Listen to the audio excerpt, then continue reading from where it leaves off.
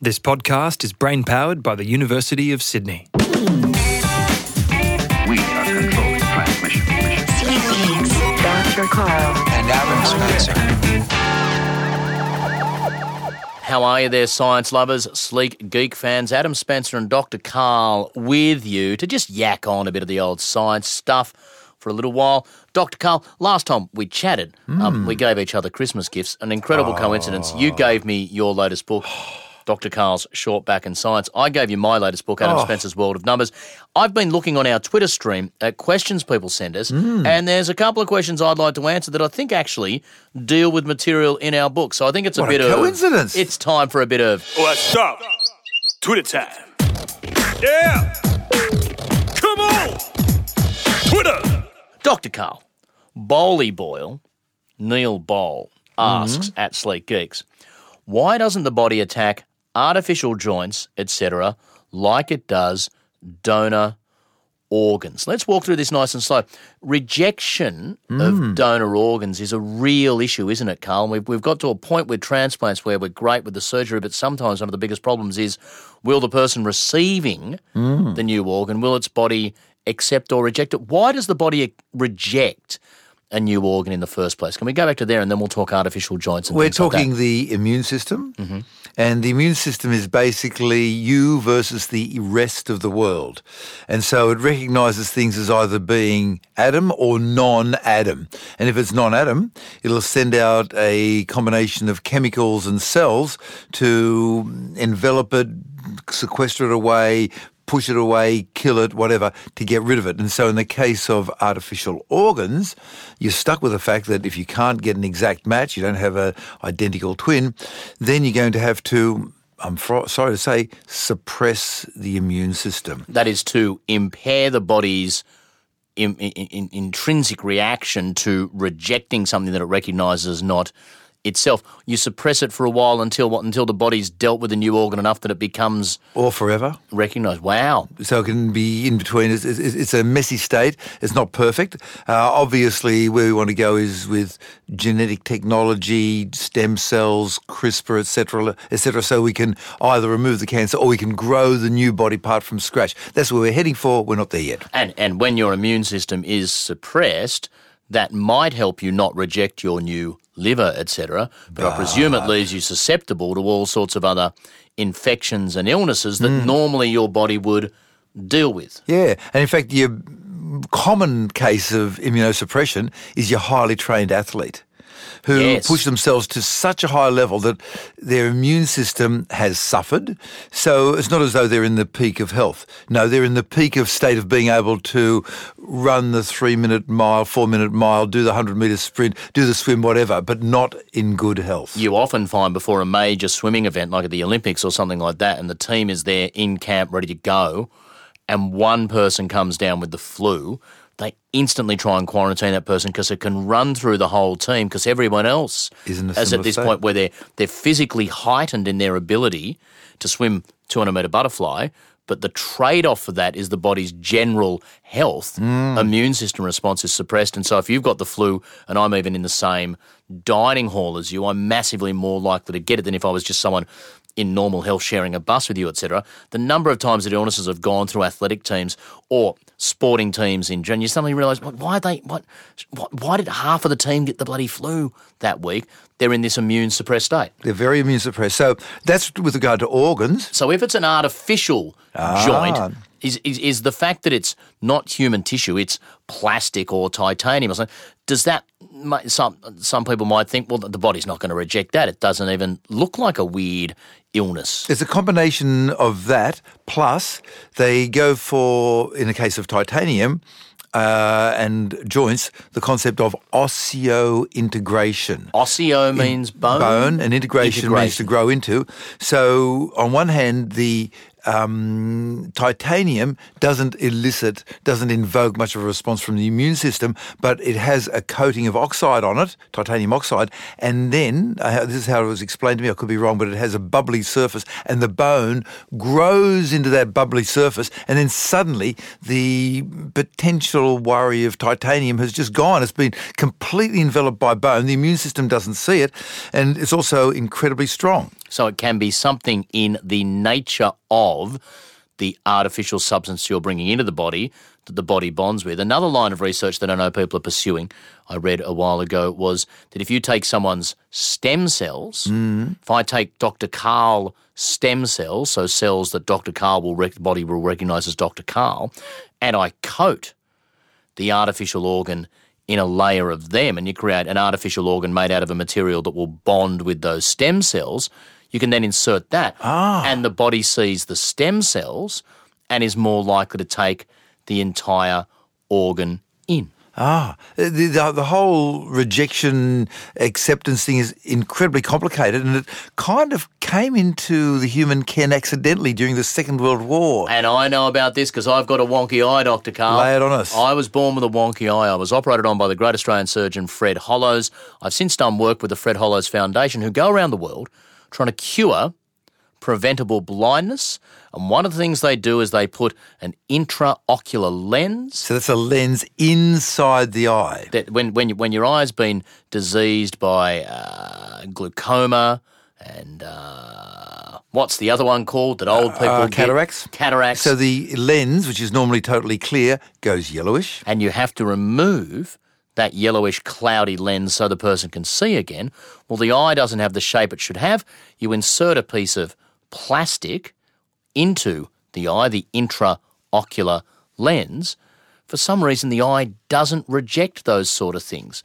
Where did we initially observe that the eye won't reject plastics that are inserted into it?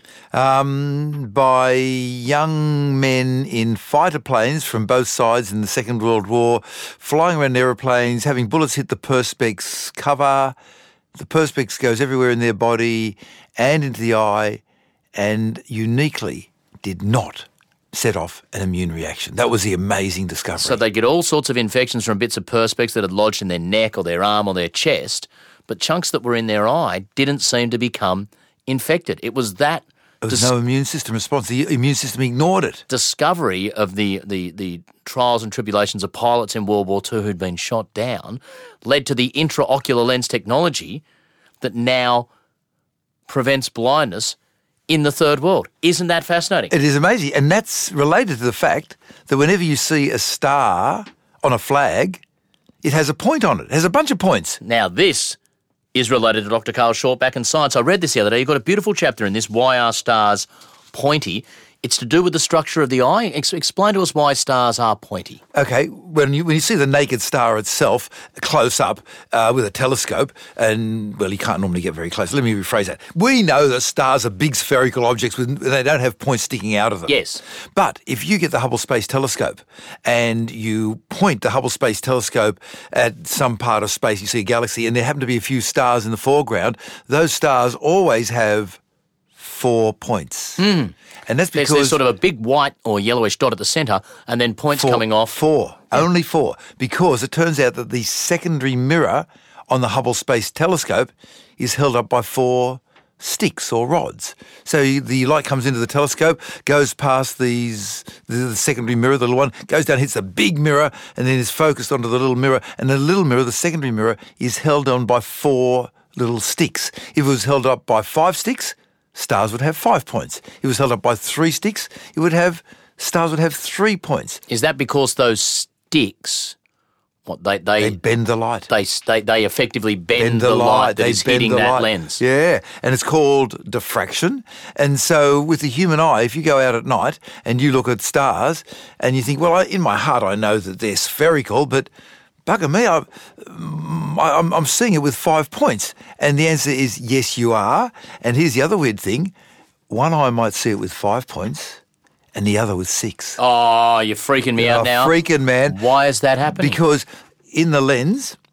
the lens has little tiny lines in it that correspond to the little sticks or rods that hold up the secondary mirror of the Hubble Space Telescope. So when your lens is formed in utero, which means inside the uterus, the cells grow together from the left and the right and the top and the bottom. They all meet in the middle.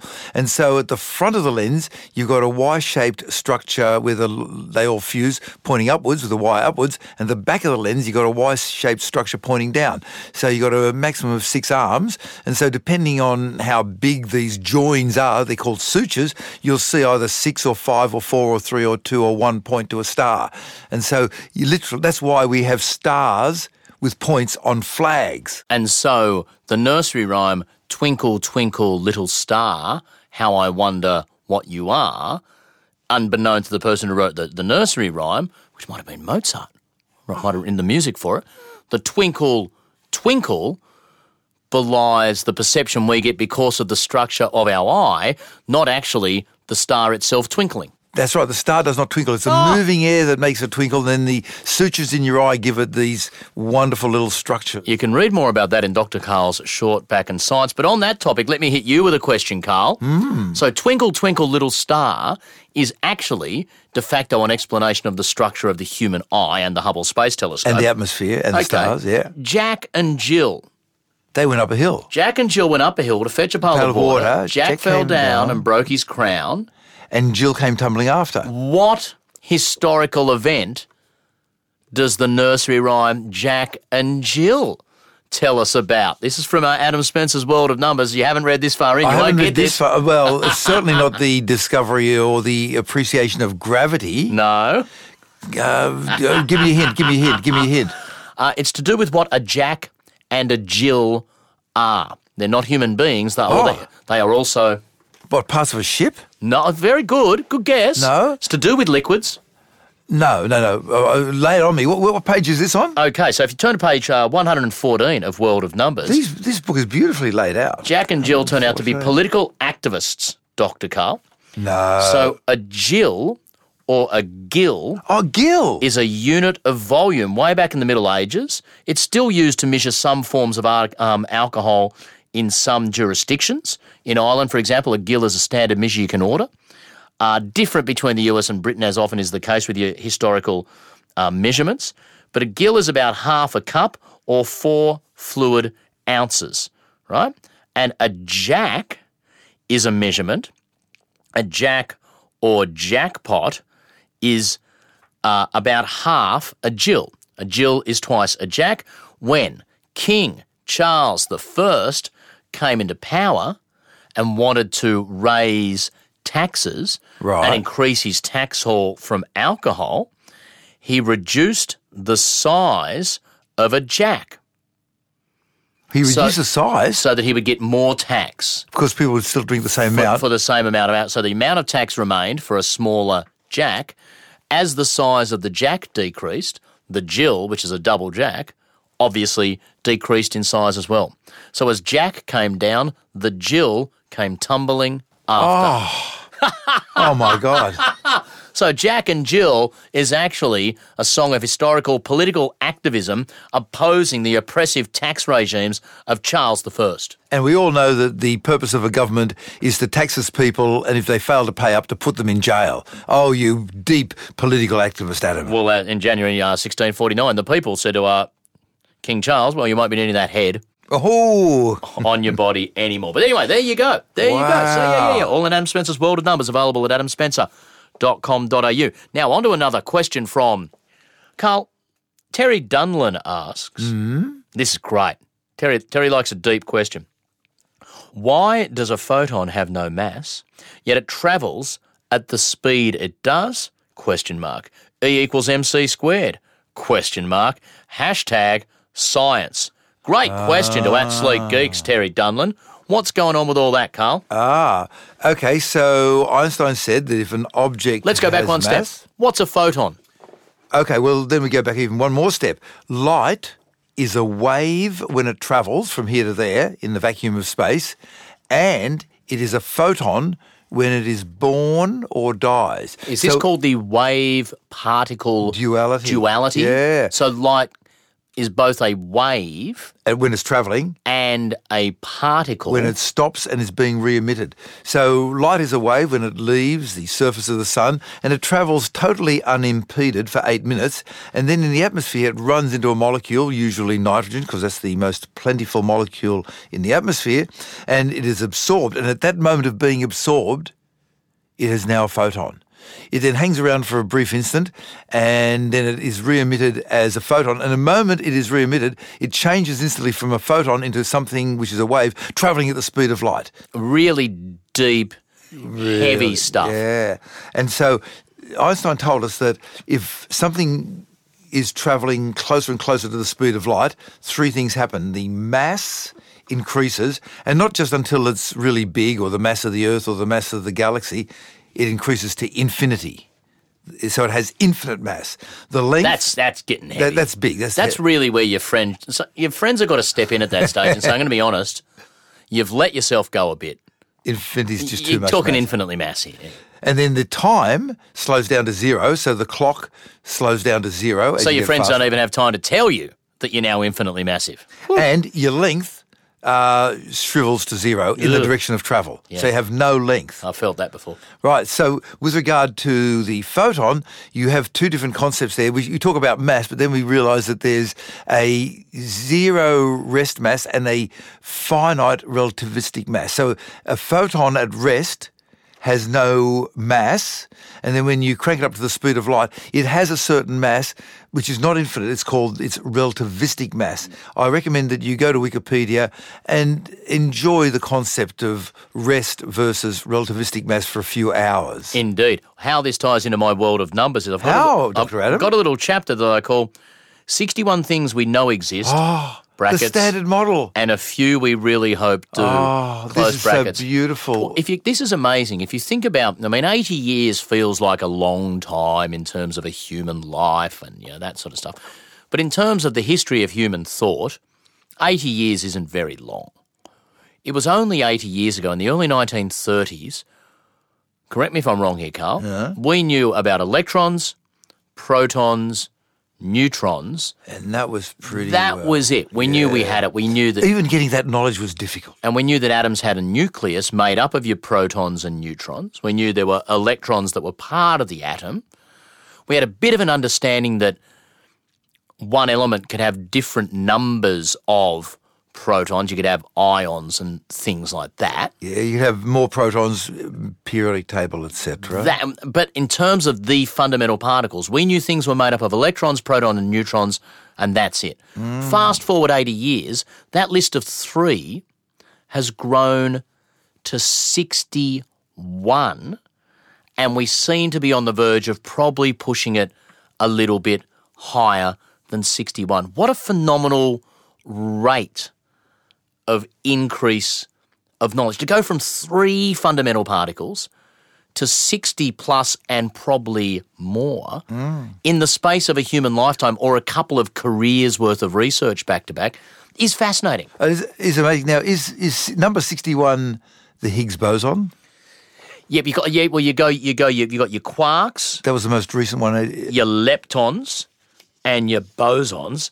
And the Higgs is the most recent boson discovered. But from what I understand, the energy level at which we've found the Higgs boson at the Large Hadron Collider suggests two things. One, there's probably other stuff out there because the Higgs didn't exist at an energy level that was enough to sort of seal everything off, unify everything. And two, they're wondering, did the Higgs boson we saw, was it an example of the only type of Higgs boson there is, or are there possibly more than one? And I've heard the number 5 bandied around as types of Higgs bosons. And the astonishing thing about this, in this so-called standard model, it's the best thing we have at the moment. It's almost certainly wrong in a few ways, and our children and our grandchildren will be using devices based on this knowledge, and they will be as gods to us with their abilities to travel and to communicate. When we talked about bosons, a photon is a boson. Don't know. I think a photon's... Okay, I'll believe you on that one. When light hits a solar panel, the boson that is called a photon helps us understand how the light generates energy. You learn something every day. This is a fantastic book. I just learned something, Dr. Adam. And they recently discovered, how cool is this? They recently discovered an arrangement that quarks can take on called a pentaquark. Oh, that was a weird one, wasn't it? 5 quarks just hanging Because normally, the way I remember it is that a proton is positive, and so it's got 2 ups and 1 down in the type of quark. So quarks have got funny names like up and down. I mean, what sort of name is an up and another one a down? Okay, and then the neutron is 2 downs and an up.